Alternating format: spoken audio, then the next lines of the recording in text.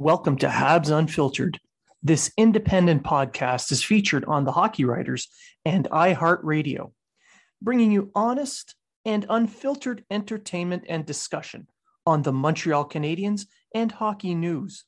Your hosts, Matt Smith, Treg Wilson, and Blaine Putvin, are proud to be one of your trusted sources.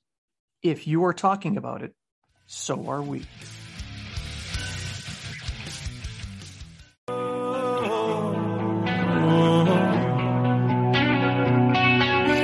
I was born, a shotgun in my hands. Behind the gun, I'll make my final stand. Yeah, and that's why they call me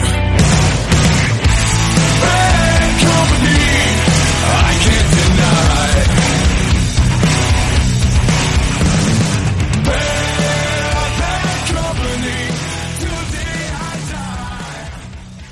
Welcome to Habs Unfiltered, your home for Montreal Canadiens news, information, and entertainment. Hosted by Matt Smith and the hockey writers Blaine Putvin and Treg Toxic Wilson. Our goal is to provide you unfiltered hockey discussion, entertainment, and sometimes bad life advice. That's why they call me Bad Company. I can't deny. Bad Company. Today I die. Until the day I die. Until the day I die. Until the day I die. And welcome to another exciting episode of Habs Unfiltered. Hello, Blaine and Matt. How are you guys? I'm fantastic, and how are you? Oh, I can't complain. I can't complain. Blaine, how are you? I'm doing great. Turns out I'm not the villain, so I'm feeling awesome. No, it turns out that I am the villain. I am the I accept my role as villain.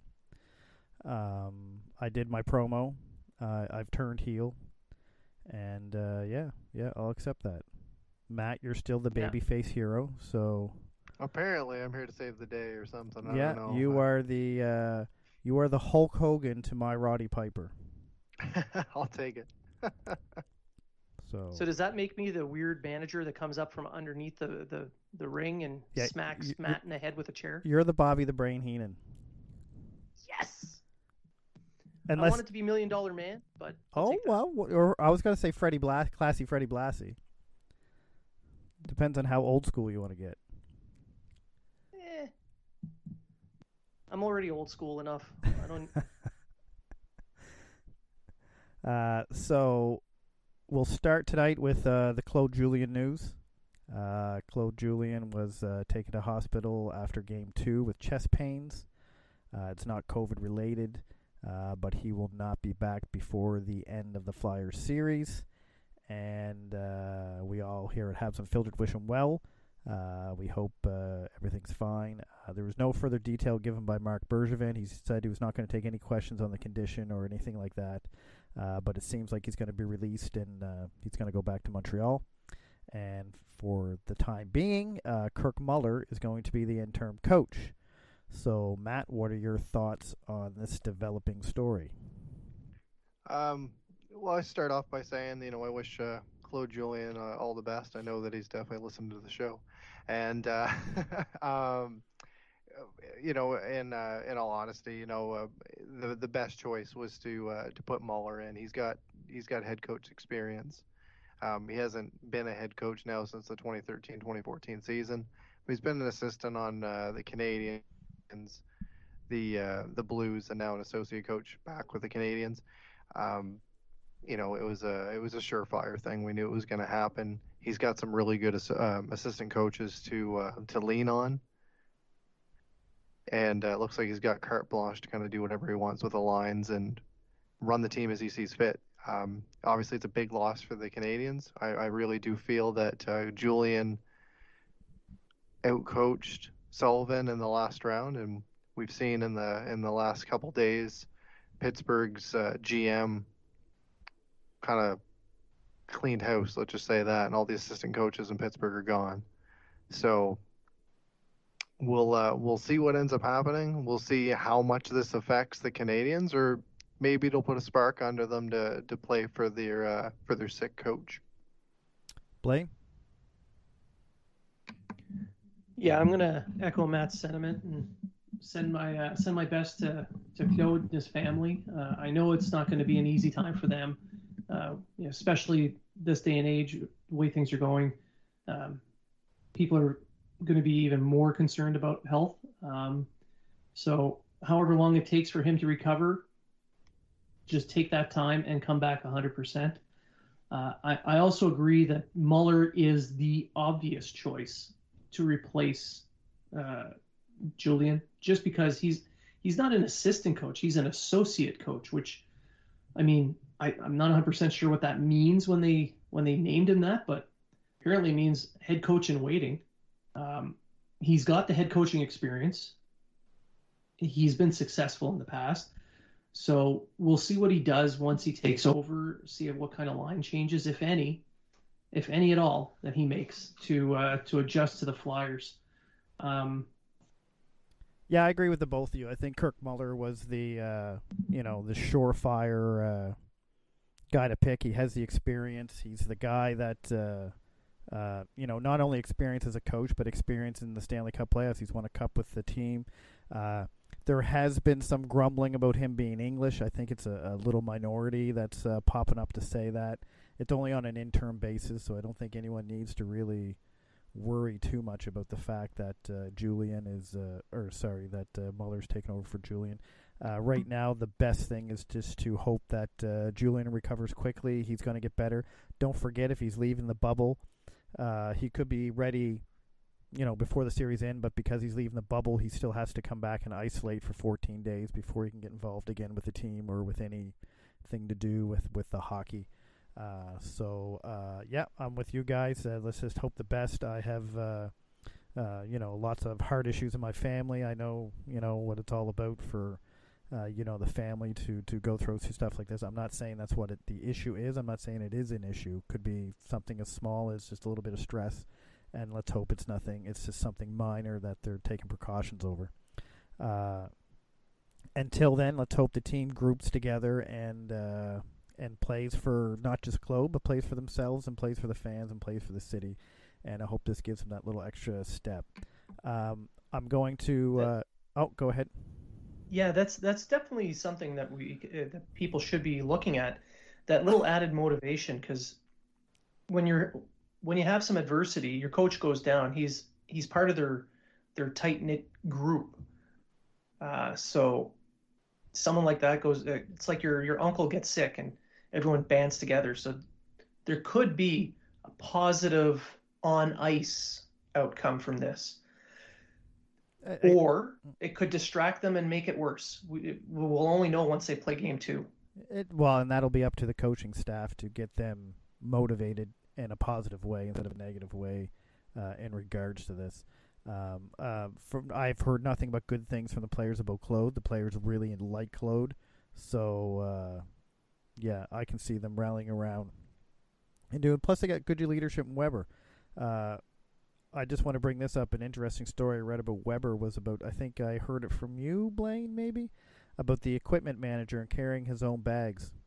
When he got to Montreal, the equipment manager and the equipment guys need to take the bags, put them on the buses, and get them ready for planes, buses, to go to Brossard, to go back to the Bell Center and all this kind of stuff. And Weber noticed that everyone kind of was just throwing their gear and in their bag and then leaving it and walking away. And Weber, just to show you the leadership that he has, he said, these guys got enough to do. I can carry my own bag to where it got to go. And he started just carrying his own bag, and now the entire team carries their own bag to where it has to go or puts it in the trolley or whatever it is they do with it so that these guys have an easier time moving the equipment. And I think that's a pretty good story and shows a lot about the leadership of Shea Weber. Anyway, I just Yeah, thought that I'd was throw that was Gord Miller that shared that on Yeah, TSN. yeah. And when you think about it, that one simple act of maybe 30 seconds per player to just pack his own bag and then walk it over to the trolley, that makes a world of difference to the equipment manager and his staff, because now when they show up at like 1 o'clock, 2 o'clock in the morning, they're not putting wet gear up on the hangers at once they get back to the Bell Center of Broussard. They're they're not moving everything around. They're not having to pack it. They're not having to move it. So it saves them a half hour to an hour. And at the end of at 2 o'clock in the morning, that's a big difference, especially when you have to drive home so you can get some sleep before you're back at the arena within 6-7 hours. So Especially if you have like a morning skate or anything like that, to do that. Anyway, I mean, we kind of got away from what we were originally, but I just thought that was a neat story about Shea Weber, and where we talked about leadership there a few episodes back. I think that just shows, the type of leader that Shea Weber is and why he's so important to the team. now another little fun thing that came up as we record. It's Thursday, the 13th of August. Elliot Friedman in his 31 Thoughts podcast brought up the fact that there's trade rumbles out of Pittsburgh for Max Domi.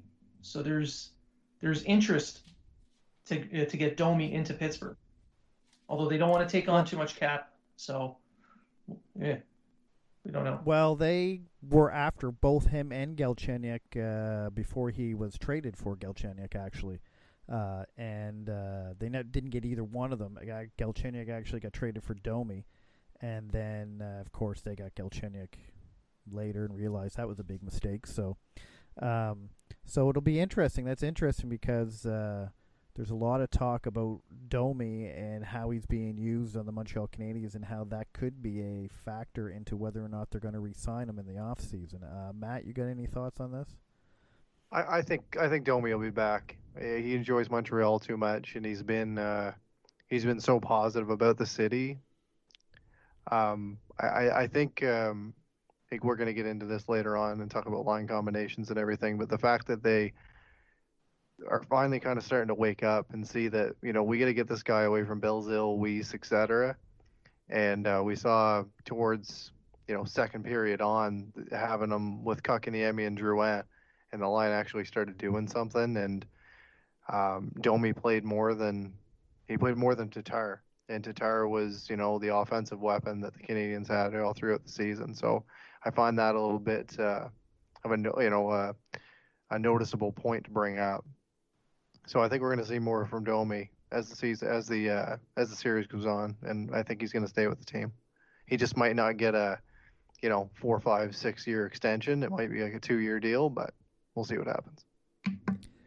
It's kind of interesting too because Pittsburgh has the 15th overall pick, and I believe that's what they finished with was the 15th pick. Yes, it will be the 15th pick. Yeah. So if Montreal did decide to trade Max Domi, they could ask for that 15th pick, and that would give them the 15th and 16th pick in this draft, and actually make this draft a very good draft for them. It's just an interesting. Elliot Friedman usually doesn't throw something out there with a little bit of a background to it, so it's an interesting tidbit.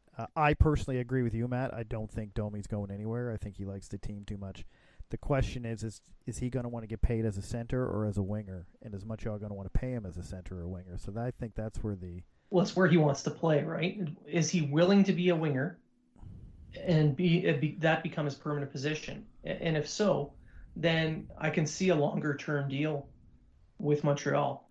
If he demands that he wants to continue being a center and that's the only place he wants to play, well, then I can see Bergevin making the choice to say, you know what, we love you here, but you've been passed on our depth chart, so we'll trade you for another winger or possibly, I don't know, like you mentioned, pick a prospect or a defenseman. So the options are there. I think if he chooses to stay as a winger, then possibly Tatar is the one that they dangle, because, like you mentioned, his numbers in this playoff have not been good. for 0. Yeah, and which wouldn't be as much of an issue. I mean, you look at Gallagher; he's not scoring, but he's Gallagher. he's doing playing Gallagher. He's playing his game. He's doing everything he normally does, and it's just not going in. So you can see the effort and the work there. Tatar, he has flashes where he looks like the Tatar of the regular season, but then he has other flashes where he's doing blind drop passes at the blue line and getting picked off for breakaways like he did against Pittsburgh. So, yeah, maybe Tatar is the one that they dangle and not Domi. If Domi decides, you know what, being a winger is good. So. And Tatar is a UFA, so he'll be easier to dangle and easier to to get rid of. Probably at the trade deadline next year, but or even in November, in the off season. Yeah, you never know. You never know. But I think it's interesting. Personally, to me, if Domi seems like a smart kid, he should know that if he wants to stay a center, he's going to end up being the fourth line center in Montreal, and we can see what's happening to him as a fourth line center. He has no one to play with. Yeah. And it's really hurting. It's really hurting his numbers in his play, because I don't think Domi really looks bad playing. He doesn't look. He just has no one to play with, so he ends up just circling around the offensive zone, either trying to find a shot or trying to do something with the puck, because he really has nobody else. It's kind of a one and done play with him, because he's got no one. Yeah. He's got no one to dish it to, and he knows there's not going to be anybody in position. Yeah, and when you watch him, you're like, oh, he's in this thing, and you see him skating around, see him trying to do something, but it's either he got to do it by himself, or he just ends up throwing the puck in the corner. Well, look at the small play that he made during the Pittsburgh game, and this went unnoticed by a lot of people. When Byron scored that wraparound goal, Sidney Crosby was right there, and Domi lifted his stick. Yeah. And gave Byron the opportunity to get that second shot off, and we know what happened from there. There's a lot of people dumping on Domi and Drouin, but I don't think either one of them's really had a bad playoffs. Drouin has a goal and assist. Drouin's getting a hell of a lot better than what he was, that's for sure. Yeah, but I don't think Domi's playing bad. I just don't think Domi has anyone to play with, so he looks bad. That's true. Because that's true. It looks like he's just skating around with the puck and not doing anything, because that's exactly what he's doing. Because he doesn't know what to do, because he doesn't have anyone in position that he needs him to be into, and he has about three guys on that line covering him, and he has nowhere to go. Yeah, because they know that they don't. They know they don't need to put. We got a double team Tatar or double team Weiss, because he's scoring threat. Yeah, he's the Dutch Gretzky. Exactly, which kind of brings me to a segue to the line combinations. We're kind of tiptoeing around it. Why don't we just jump right in and talk about the line combos? Sounds good. You mentioned it, Matt, that they made a lineup change in the third period. I noticed. I made a prediction before the first game that Domi is going to get moved up in the lineup and play on an actual line with quality line mates. And it turned out my prophecy came true, because they were desperate for a goal.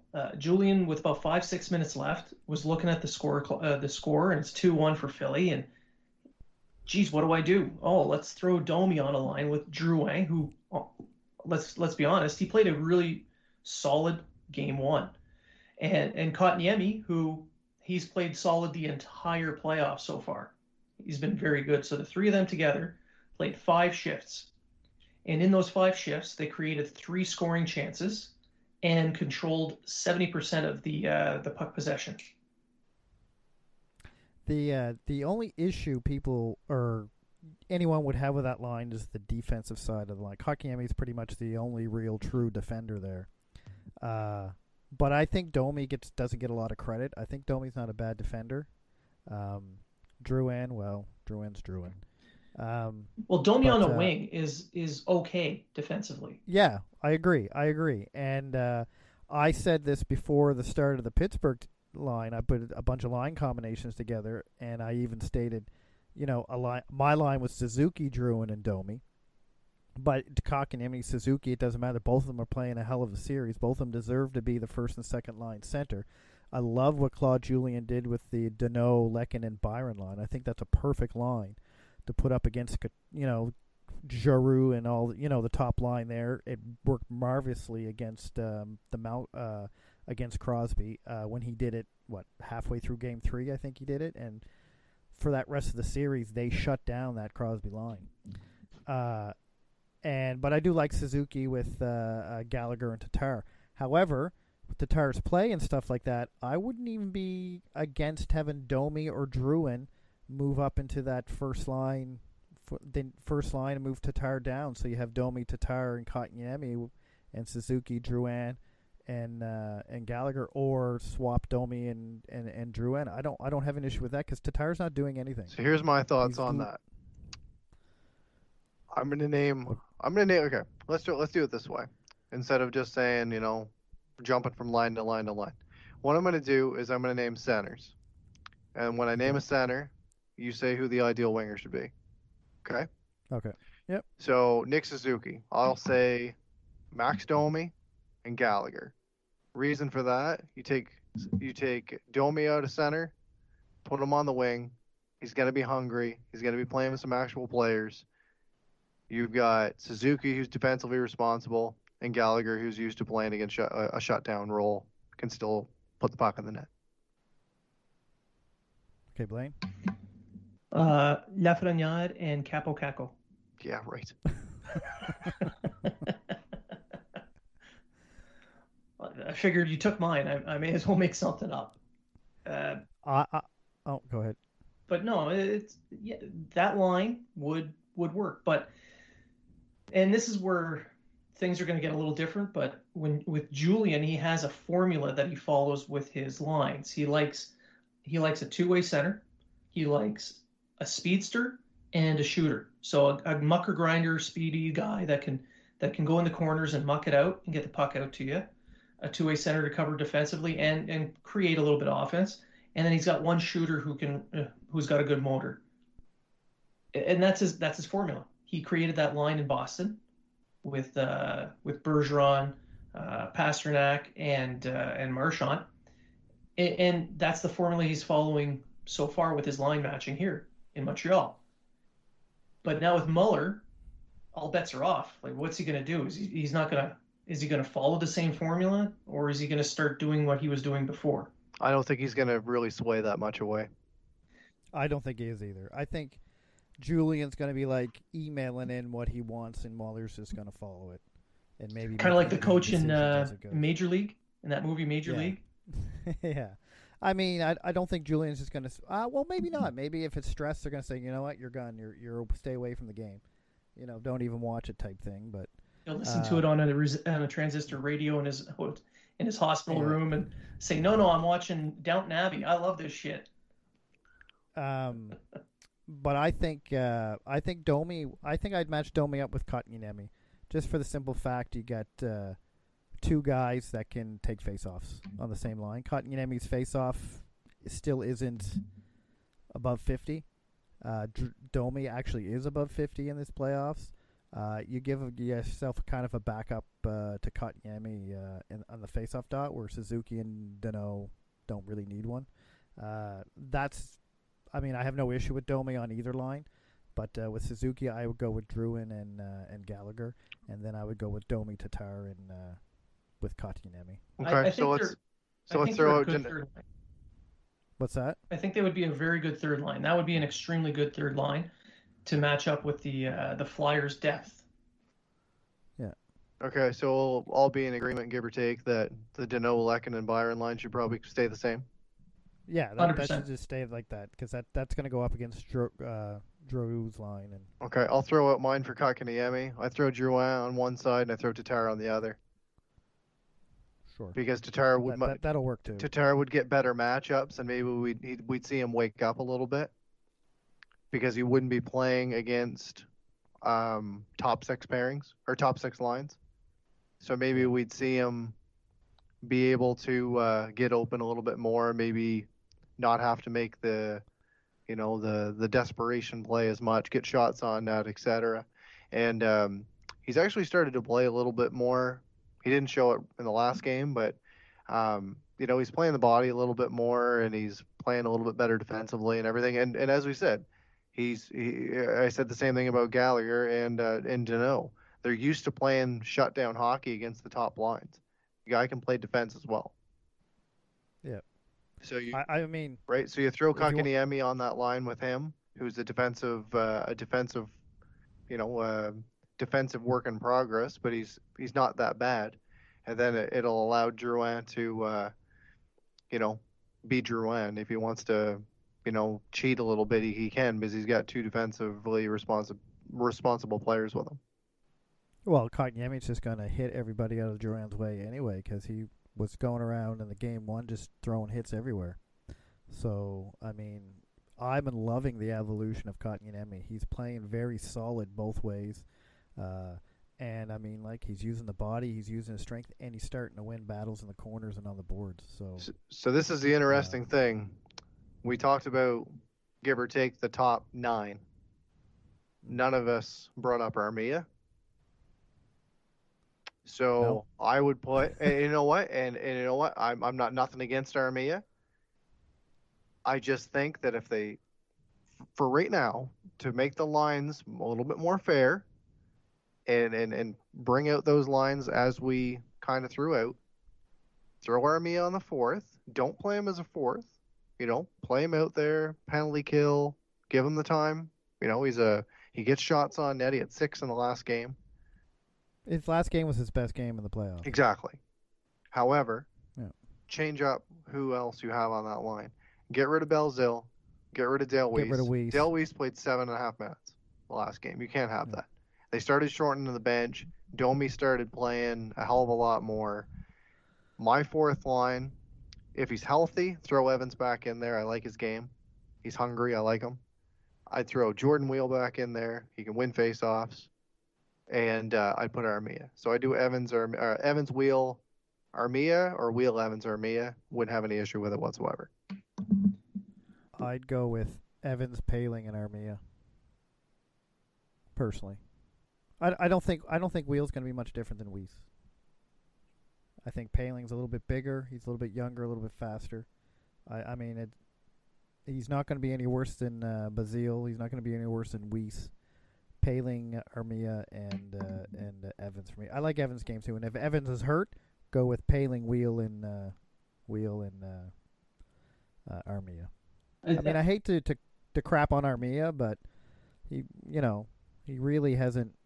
Like I say, 5 games in, and his best game was his last game against Philadelphia, and it brings some balance to the lines anyway.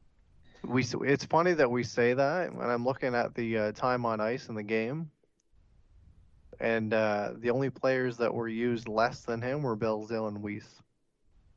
Less than Armia? That's right. He played 11:49.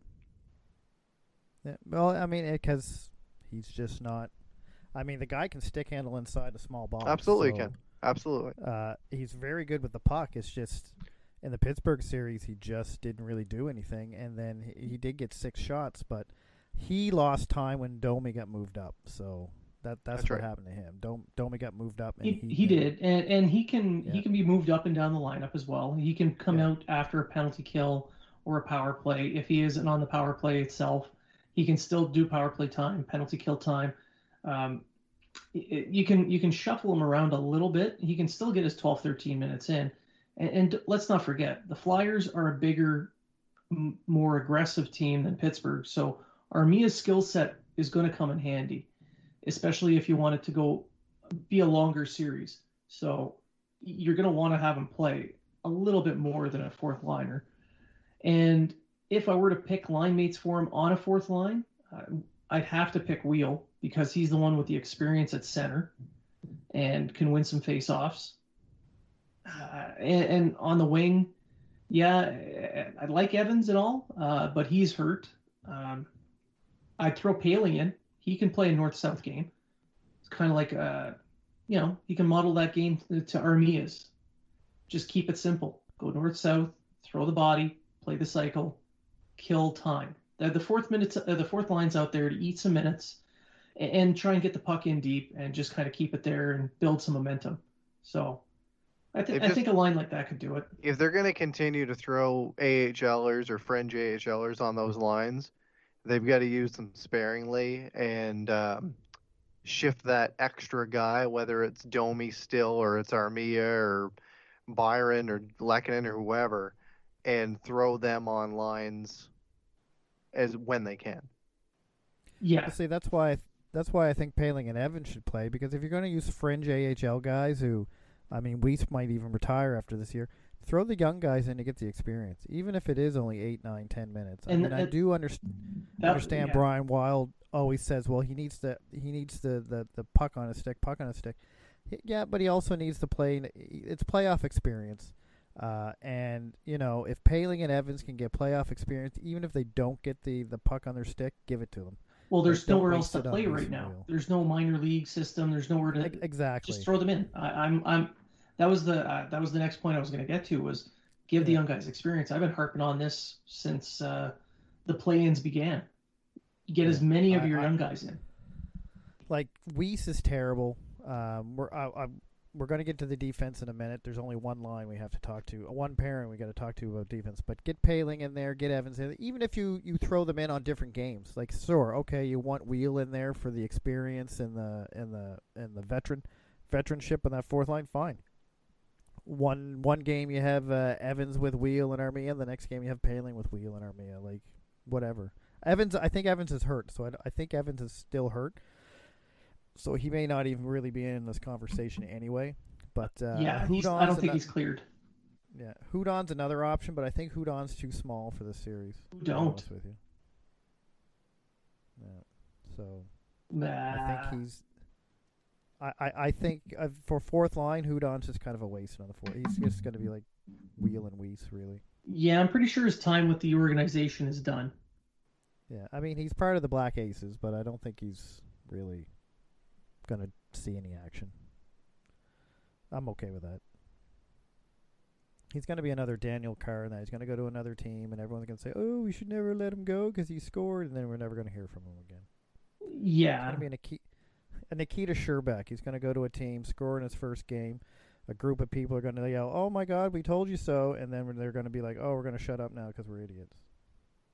Yeah. He played 19 minutes and scored a goal, and then the next game played 2 minutes. Yeah, and then he got sent down to the minors, and then he got released.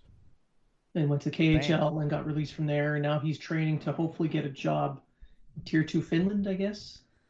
Yeah, sure, as an equipment manager or something. Maybe. I don't know.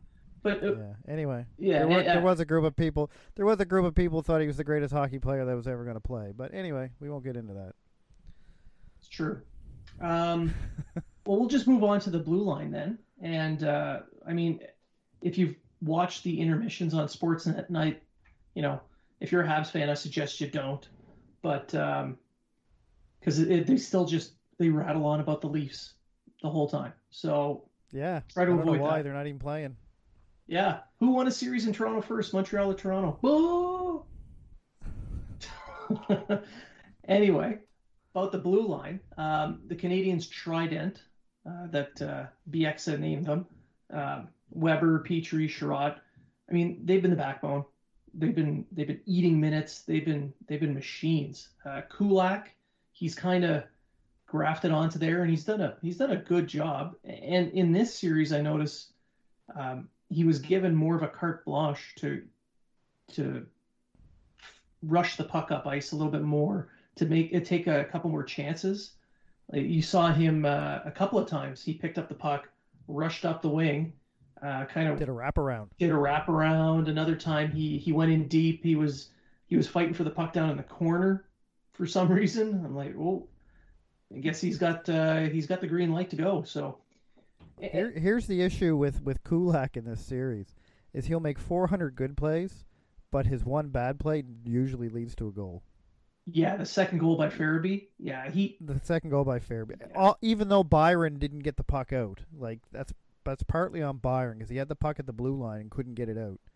But and then he just, I don't know, he got puck watching when Farabee standing right in front of Price, and Farabee took the shot. Price had the rebound. And he was still watching the puck. So I don't know what happened there, but anyway. Well, there was a comedy of errors. There was about 3 or 4 things that happened before Kulak got beat. But Kulak, instead, his mistake was just not taking the stick, I guess. He had body position. He was between Price and Farabee. Yeah. And the puck was there. He just didn't tie him up. Yeah, he didn't tie him up. No. He just stood there. So yeah, he got beat. But that's my point with Kulak. I think Kulak's had a great playoffs. I think Kulak has proved he deserved to be on this playing with Petrie on the top 4 in Montreal. But he just makes those like his mistakes that he makes, like the pinch in the Pittsburgh game that led to a goal. His mistakes just are glaring when they happen. But that's the thing. Very far. When you're a they're mobile very far guy, in between. When you're a mobile guy, I and get you're a it. second pairing guy, and you're playing up a little bit, you take chances. Sometimes you get burned on those chances. Can't all be PK Subban. Yeah, he never gets burned on his chances ever. But and this is the thing, you touched on it. Kulak's had himself a very, very good playoff. He had a great series against the Penguins. He looked pretty good in that first game, except for that one mistake. He did look good, and I'm expecting him to keep playing that way. So I'm guessing he has worked his way in to the conversation to staying with the Canadiens, whereas someone like Victor Mete and Xavier Ouellet, so the third pairing, it looks like they haven't. They're working their way out of the system. Do you want to talk first, Matt, or do you want me to completely bring the people the truth about Mete? Oh God! Don't let the villain out. All right, I'll start. I'll start. You start. So, or do you want to end this on a happy note? I don't know. Yeah. No, you start. No, I'll start. So for me, we brought Mete up a few times during our shows during the playoffs, and he really doesn't seem whatsoever that he's comfortable playing the right side. He's for a guy that, played with Weber, he's played with Petrie, etc. He was used he did 13 minutes last night, and still hasn't taken a shot during the playoffs. Still hasn't thrown a hit during the playoffs, and he gave the puck away twice. If you can't trust your defenseman to kill a penalty, and you got a guy that used to play on a top pairing with a player like fucking Shea Weber, you probably shouldn't be in the lineup. And if he's not comfortable playing the right side, put somebody in that is. And my suggestion, throw in Cale Fleury. We know that he hits like a fucking Mack truck.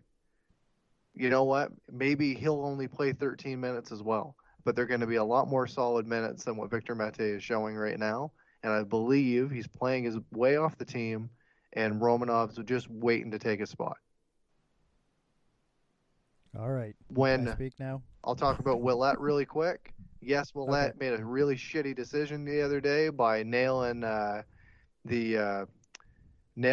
it was Grant into Price. Yeah, that was a shitty move on his part. However, he can kill penalties. He can block shots. He had 6 of them in the last game, which led the team. He threw a couple hits. One was obviously through Price.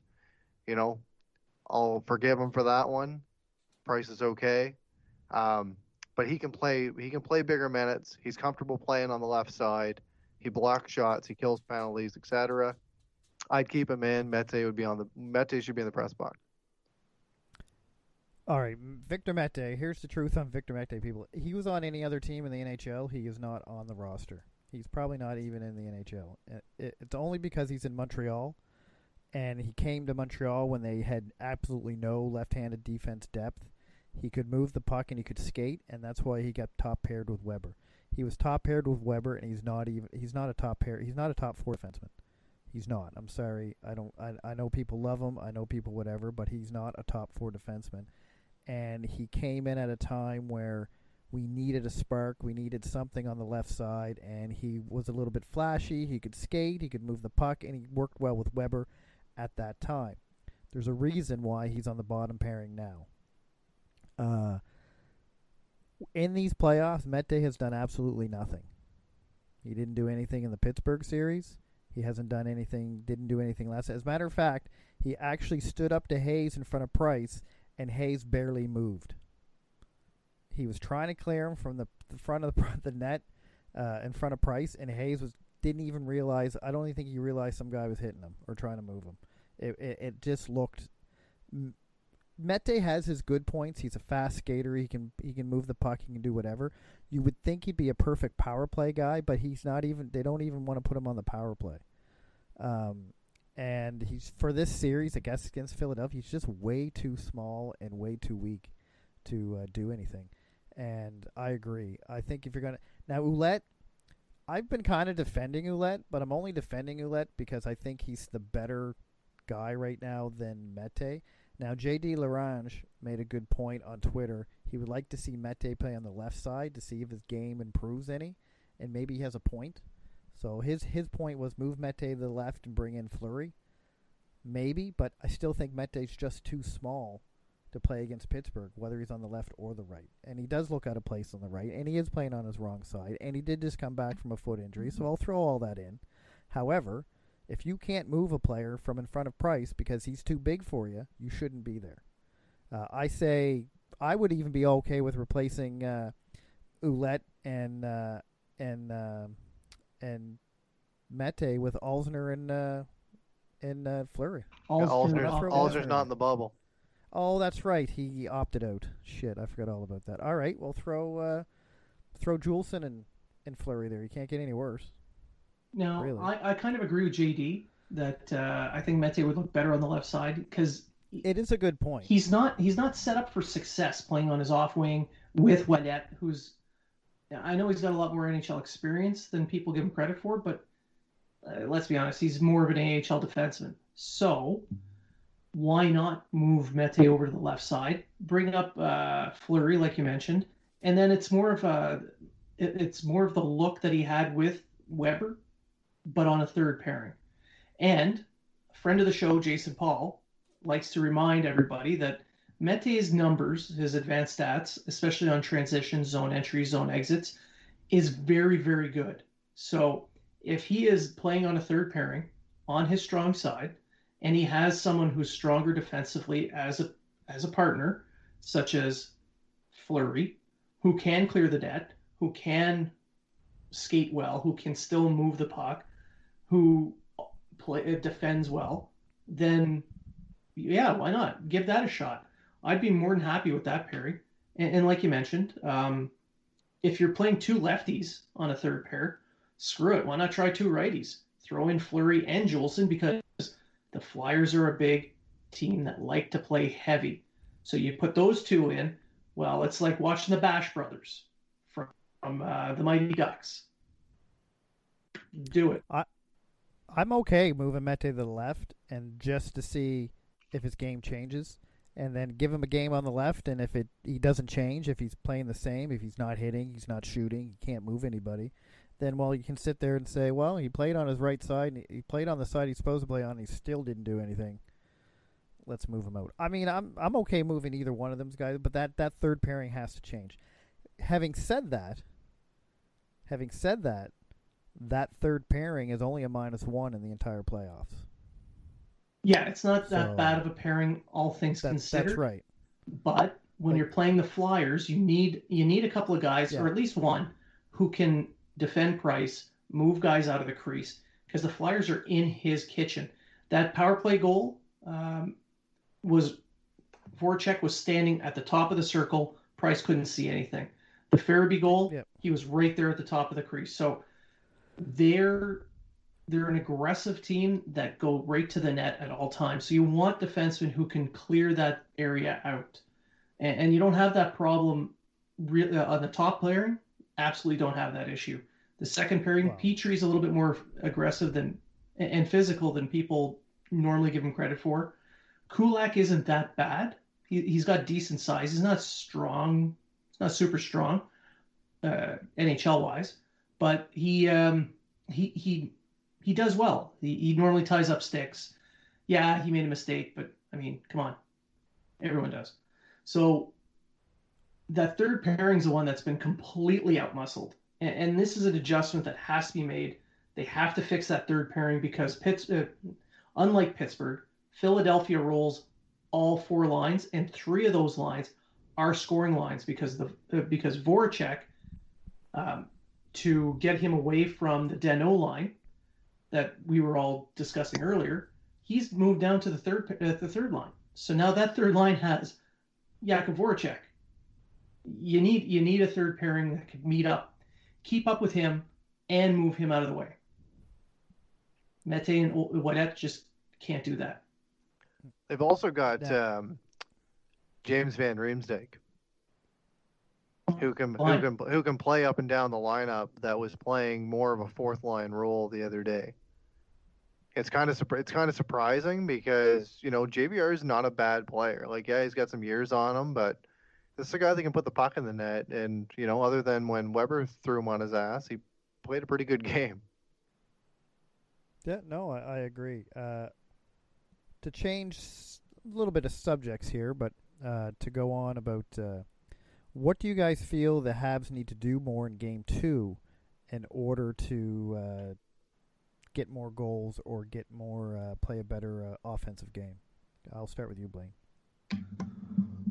On which question? The goals or the defense? The offense. Play a better offensive game. Like, score more goals, play a better offensive game.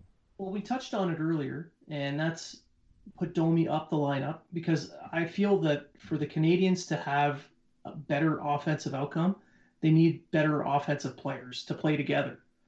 Having three lines with guys who can actually score a goal every now and then, that's helpful. Obviously, Tatar and Gallagher, I mean, I know Gallagher's working his arse off. He's doing absolutely everything. But it'd be nice if he can get a deflection or just a garbage goal, just knock in a rebound, something, like a shot go off his ass, anything to reward him for the hard work he's done. And for Tatar, I don't know, some kind of lucky bounce, a dump in, goes off a stanchion and changes direction suddenly, anything to light a spark. Get these guys going. They need to get going. The Canadians need three lines that can motor and actually get a couple of goals, because the Canadians controlled possession in that game. They held the Corsi for of about 55-56%. So they controlled, after the first period, they controlled the game. That whole pace, the possession, the pace of the game, they had control, but they lack finish. So they need something, a lucky bounce, because at the end of the game, we saw Suzuki. He had that clear open lane to shoot. He nailed his shot, and then he nailed a crossbar. And that's how close the Canadians were to sending it to overtime. That's the almost moment. So that's what they need for more offense. A little bit of luck and stack your players together. So for me, it's just getting, changing the lines up, as we said. Get Domi up the lineup, as Blaine said. Fix up that fourth line, tune your third pairing for defense, and look for some garbage goals. Throw pucks on net. If you don't think you got a chance at something, it's not going to hurt to try to bang it off a body. It works. Crash the net if you have to. Something I wanted to bring up is what I'm noticing is when players crash the net, go for rebounds, whatever, there's a whistle, a quick whistle, whatever. I'm noticing that it happened in the Pittsburgh series, and it happened yesterday in the first game of the Flyers series. I'm finding that the Canadians really don't have too much pushback a lot of the time, depending on who's on the ice. So, like, if you've got Sherrod on the ice, you got Weber on the ice, etc., it's not, there are going to be guys that are going to push back if it's around Price. However, say you got Drouin, you got Byron, etc., and they're by the net by Carter Hart, and maybe there's a late whack or something like that. I noticed that the Canadians are allowing 2-3 Flyers players to just surround a Canadians player, and it happened in the Pittsburgh series as well. And it takes a while for someone to kind of say, hey, that's not right, and jump in and actually do something about it. We saw it later in the series that it was more Montreal that was initiating some of this after whistle shit to try to get under the skin of Malkin, etc., and it worked. So I'd like to see that happen as well. And to increase scoring, we saw Shea Weber pot a power play goal, which is something that we talked about and said that it needs to be better. Well, game one, score a power play goal, and they had him on the face-off dot around the Ovechkin spot, and it panned out. And I think that power play worked out because they stacked Petrie with Weber, and Absolutely. and they had to respect Petry's shot as well. So that kind of opened up a little bit of a lane for Weber. Yep. They rotated around Suzuki, Petry, and Weber too. Like they just didn't have Weber up at the point waiting for the big shot. Petry, Suzuki was on over on the right side. Yeah, and then they kind of rotated a bit so that Weber could play down, Petry played up a bit, and then Weber played up, Petry played down, Suzuki went to the net. Like they kind of pivoted it a bit more instead of just, all right, you're going to go here, you're going to go here, you're going to go here, now pass the puck around. You know what I mean? Like it was kind of more of a moving, fluid power play. My thing for their offense, they need to shoot more. They kind of did later on in the game, but I found earlier on in the Philadelphia game, they were looking for the pretty shot. They were looking for the pretty play. They were you know what I mean? And I just felt Carter Hart gives up rebounds. Carter Hart's a good goalie, but he gives up rebounds. And you just gotta, and I didn't find they were really going to the net. Like, I don't know. I just found a few times there, like, I think they need to shoot more, and I think they need to have more traffic in front of Carter. That's my key to. And puck luck. They had absolutely no puck luck in that game. Lehkonen had a 2-on-none, and he fucking blew a tire. And, Suzuki hit a post. And, I think Lehkonen had a few good shots that just didn't, there's just no puck luck. That's all. That's all they need. I think they proved in game one that they can go toe-to-toe with Philadelphia and come out fairly unscathed, and that's what they did. I think they proved a good point in that game, even though they lost. And I think Kirk Muller's going to do his best to get his team motivated and win this game for Claude, or try to win the series for Claude. It's going to be an interesting series. That's all I got to say. Anything else? Anything else from you guys? Carey Price looked great again. Carey Price saved Suzuki's life. Suzuki owes him about a week's worth of steak. Absolutely. You can't let your baby Sooks get hit. That's not right. What a save! But at first, I thought he just missed the net at first until I saw the replay. Yeah, his strong play continued. Like it was a 9:36 yesterday. The first goal definitely not his problem. Couldn't see it, and that's how they're going to score goals against Price in this series. They're going to use their size. They're going to throw big guys in front of the net like Hayes and Couturier and, Grant and Lawton and those kind of guys. And, they're going to score those kind of goals. Another thing else they bring up when you saying they have no one to push back is even though Ouellette did push Grant into Price, nobody really grabbed Grant. That's true. Like Price almost took his head off with his blocker, because Price didn't realize that Ouellette pushed him into it. And I don't care what anyone says. I had a little bit of a Twitter argument with someone who unfollowed me because of it, and go ahead, I don't care. Because he was like, "Oh, that was he accidentally purposely went in." I said, "No, he didn't. He was clearly pushed in by Ouellette." Every replay shows that Grant had no issue. There was no way Grant wasn't going into Price because Ouellette pushed him that way. And you can think what you want, and of course he went on, well, I'm a goalie, blah blah. I don't give a shit what you are, right?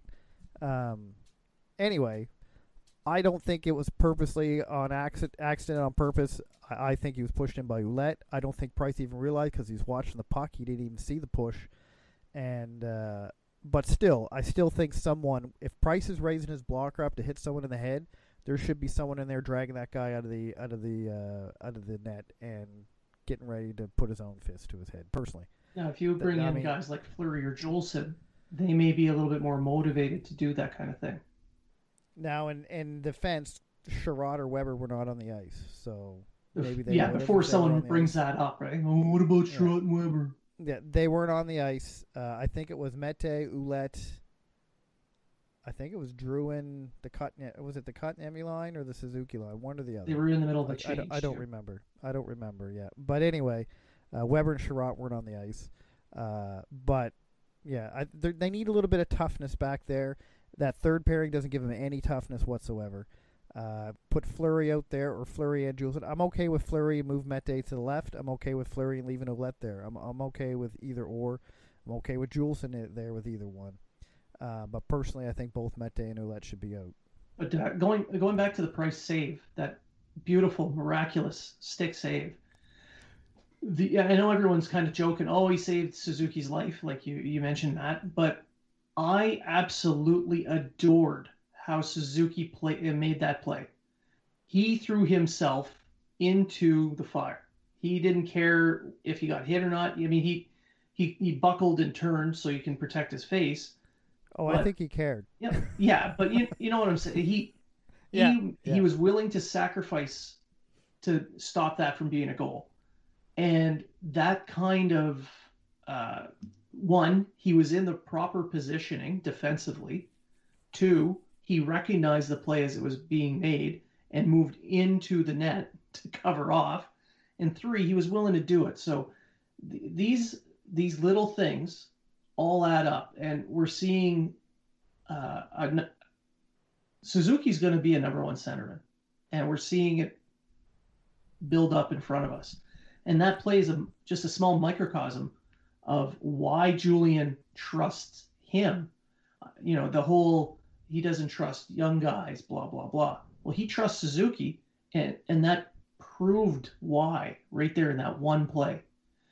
Thankfully, he didn't get hit by the puck, but he was in the right positioning. So that's the point I want to make on that play. And same goes with Kotkaniemi. I think this is why Julian had no issue moving up Kotkaniemi and Suzuki to the first and second line. Kotkaniemi, like I said, he's starting to win corner battles. He's starting to play the body. He's starting to be that center that's playing that 200-foot game, and he's playing it well. He's doing the little things right. Now, a lot of people look, he hasn't scored since like the second game of the... It's not always about scoring on whether or not you played a good game or not. Suzuki and Kotkaniemi are playing good games without putting a lot of points up. They're generating scoring chances as well. That's right. I mean, I think the power play goal, Kotkaniemi kept the puck in from going over the blue line. There's another goal in Pittsburgh that Kotkaniemi, the team tried to get him to assist on, but they didn't. He kept the puck into the zone, and he made he did the little things to keep that play alive. And I'm going to allude to Jonathan Drouin here. People go, at the first of the game, Drouin took that penalty, which I'm still not quite sure if it was an actual penalty or not, and they scored on the power play. But no one talks about the fact that he drew the penalty to get the power play that Weber scored on. And he dug the puck out from under Carter Hart to get the puck to Shea Weber to score the goal. If you're going to critique a guy on one side of his game, then critique the guy on everything in the game. Now, don't get me wrong. I'm not saying Drouin has been the best player on the Habs in either series, but I don't think Drouin's getting the credit he should be getting for playing He's playing fairly good hockey in the playoffs. Yeah, but people expect him to be scoring a goal a game or putting up 2-3 points a game. And if he's not putting up those points, then he's a total failure. And that's the problem with Drouin. And then people say, well, look at Sergachev. Well, how do you expect Drouin, a French Canadian in Montreal, who if he doesn't score at least a point a game is getting booed by he's not really getting booed by the fans. Again, it's a loud minority. And everyone's saying he sucks, he's no good, he shouldn't be here. The guy's getting 50 points a year playing in the first two seasons. He got 50 points playing a considerable amount of time on the third line. That's pretty good for a third line winger, 50 some odd points, right? I mean, and then this year the Cavs were 11-5-3, and he was leading the team in points, a point per game player until he got hurt and broke his wrist. So I don't know what more people want, really. They want him to be better defensively. He plays a defensive game, but he doesn't score, and people get pissed off because he didn't score. He scores a couple goals, but plays a shitty defensive game. People got pissed off because he can't play defense. Drouin's one of those players who's going to be run out of Montreal because the fans are never going to be satisfied no matter what type of game he has. See, this is why you're the villain. You hate Mete even when he's doing well. You love Drouin when he's not. I mean, people just hate you. I never said I loved him. You're in love. There's a man crush there on Joe. I know it. Whatever. I just don't think he's playing bad. Man crush. I think Tatar's playing terrible. But anyway, you're just covering up another man crush there. That's all that is. My only man crush I have is with Matt's beard. It's the only man crush I have. Well, that goes without saying. Thank you. Appreciate it, Matt. Yeah, Matt's like Matt is the. We should, instead of putting the Habs Unfiltered logo up, we should just have Matt's face. I think we'd get a lot more listeners.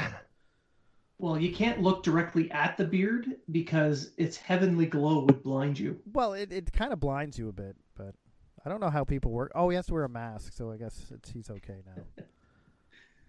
Well, they're just he puts the mask on to hide the heavenly glow, but you can see it jutting out the sides. He's single too, ladies. Just throwing that out there. So. Jesus, what is this? Grindr? Oh my God. Oh. Why, was that not the right program? Binder. I don't know. The S&M version, Binder. The last time I went on a date, internet dating didn't exist, so I don't know. You never went on a date. You're a mail order husband. No, your wife would get something better than you. Yeah, that's true. Yeah. By the time she sobered up, it was too late. Yeah. But, good job. Good job. Kept her drunk for 3 weeks, married her, and she had no choice but to stay. Yeah, pretty much. Yeah. Typical that's sailor. the show. Yeah, that's the show. So we're done chucking shit at each other. Yeah. So we never chuck shit at Matt. We don't chuck shit at Matt. We do. We just emphasize his beauty. The creation that God made. That's Matt Smith. I appreciate that, guys. Yeah. Again, he's single. Number 40. So DM me. I'll give you his number. Yeah. If for anyone that wants to comment or critique us, feel free. Go to habsunfiltered@outlook.com. You could contact us at habsunfiltered. The DMs are open. So if you have suggestions for, I don't know, Matt's beard, how to groom it a little bit better, make it even more heavenly, feel free, send those in. And of course, follow us all on Twitter or Instagram. Myself, Blaine Potvin, THW, Treg Wilson, THW, and Snakebite350. We're also on Instagram, so you can find us. So you want to chuck shit, you want to just shoot the shit, we're there. So thanks for listening, and when we come back after the break, there'll be a little something extra for Matt's fans. Can't wait. Do you have a problem getting big city slams? Are you not getting the gains at the gym? Well, don't mortgage your future on rental supplements. Get Bergie Arms. Bergie Arms will get you the gains you need. Bergie Arms gets rid of all the bad attitude and builds better character so you can get the gains you need. Get Bergie Arms. Bergie Arms. Bergie Arms today. Not a real product. May make you trade your favorite player for a mount, and do not use if you're healthy. If you want loyalty, buy a dog. Support for Habs Unfiltered is brought to you by Manscaped, who is the best in men's below-the-belt grooming. Manscaped offers precision-engineered tools for your family jewels. Big news! Manscaped just launched in Canada. For those listeners in Canada, you can be one of the first Canadians to experience their life-changing products. Myself, Treg, and Matt have all had trimming accidents. It happens. Every man has. There's nothing to be ashamed of. That's why Manscaped has redesigned the electric trimmer. The Manscaped engineering team perfected the greatest ball hair trimmer ever created and have their new and improved Lawnmower 3.0. Their third generation trimmer features a cutting edge ceramic blade to reduce manscaping accidents. When I tell you this is premium, I mean premium. The battery will last up to 90 minutes, so you can take a longer shave. The water-resistant technology allows you to groom in the shower. One of the coolest features is the LED light, which illuminates grooming areas for closer and more precise trimming. They've also upgraded to a 7,000 RPM motor with quiet stroke technology. And let's not forget about the charging stand. Show your mower off loud and proud because this intelligently designed stand is a convenient charging dock powered by USB. If you're listening to me speak right now, I want you to experience it firsthand for yourself. Trim that junk of yours. Get 20% off plus free shipping with the code UNFILTERED20 at manscaped.com. Your balls will thank you.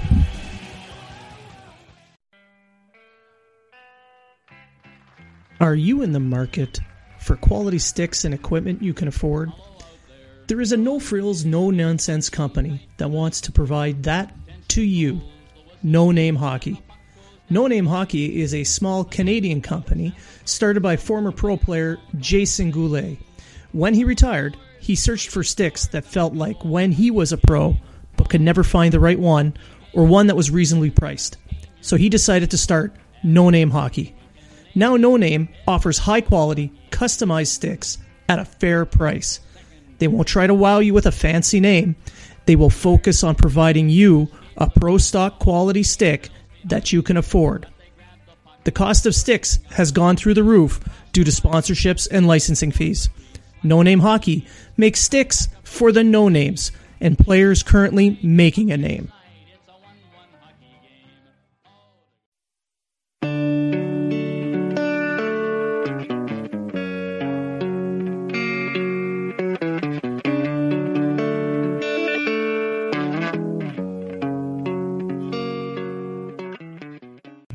We here at Habs Unfiltered would like to thank you, all of our listeners, old and new, for tuning in.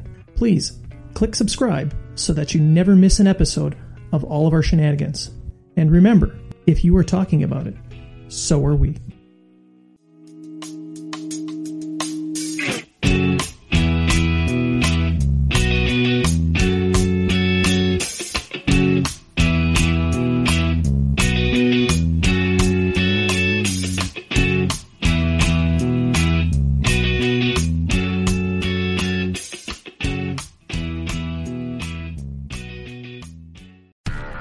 Do, Did, Will, the Story of People podcast is now available on the Crier Media Network. The first 5 episodes are here and feature some incredible guests that fit into one or all 3 of those categories. Ready? Tara Sloan from the San Jose Sharks Undercurrent podcast at NBC Sports. Marianne Iveson from Iveson Voice and the Let's Take This Outside podcast to talk about the world of outdoors as well as voiceover land. Ariana Hunsicker, future Canadian Paralympic swimmer, already winning tons of awards for this country. Scott McGregor from the Hot Wallet podcast to dumb down the world of crypto, Bitcoin, and NFTs so you don't have to. And Jackie Holowati from Climate Pledge Arena in Seattle, Washington, the first net zero carbon certified arena on the planet. Wherever you get your pods, wherever you watch your pods, and on the Crier Media Network. The Podcast Super Friends is a monthly meeting of 5 podcast producers. Hi, I'm Catherine O'Brien from Branch Out Programs in Baton Rouge, Louisiana. I'm John Gay from Jag and Detroit Podcasts. I'm Matt Kundle from the Sound Off Podcast Network. I'm David Yaz from Pod 617, the Boston Podcast Network. And I'm Johnny Peterson from Straight Up Podcasts. Together, they form the Podcast Super Friends, an alliance of podcast masterminds sharing best practices, insights, and discussions to help make you a better podcaster. Follow or subscribe to the show on Apple Podcasts, Spotify, Google Podcasts, or at soundoff.network.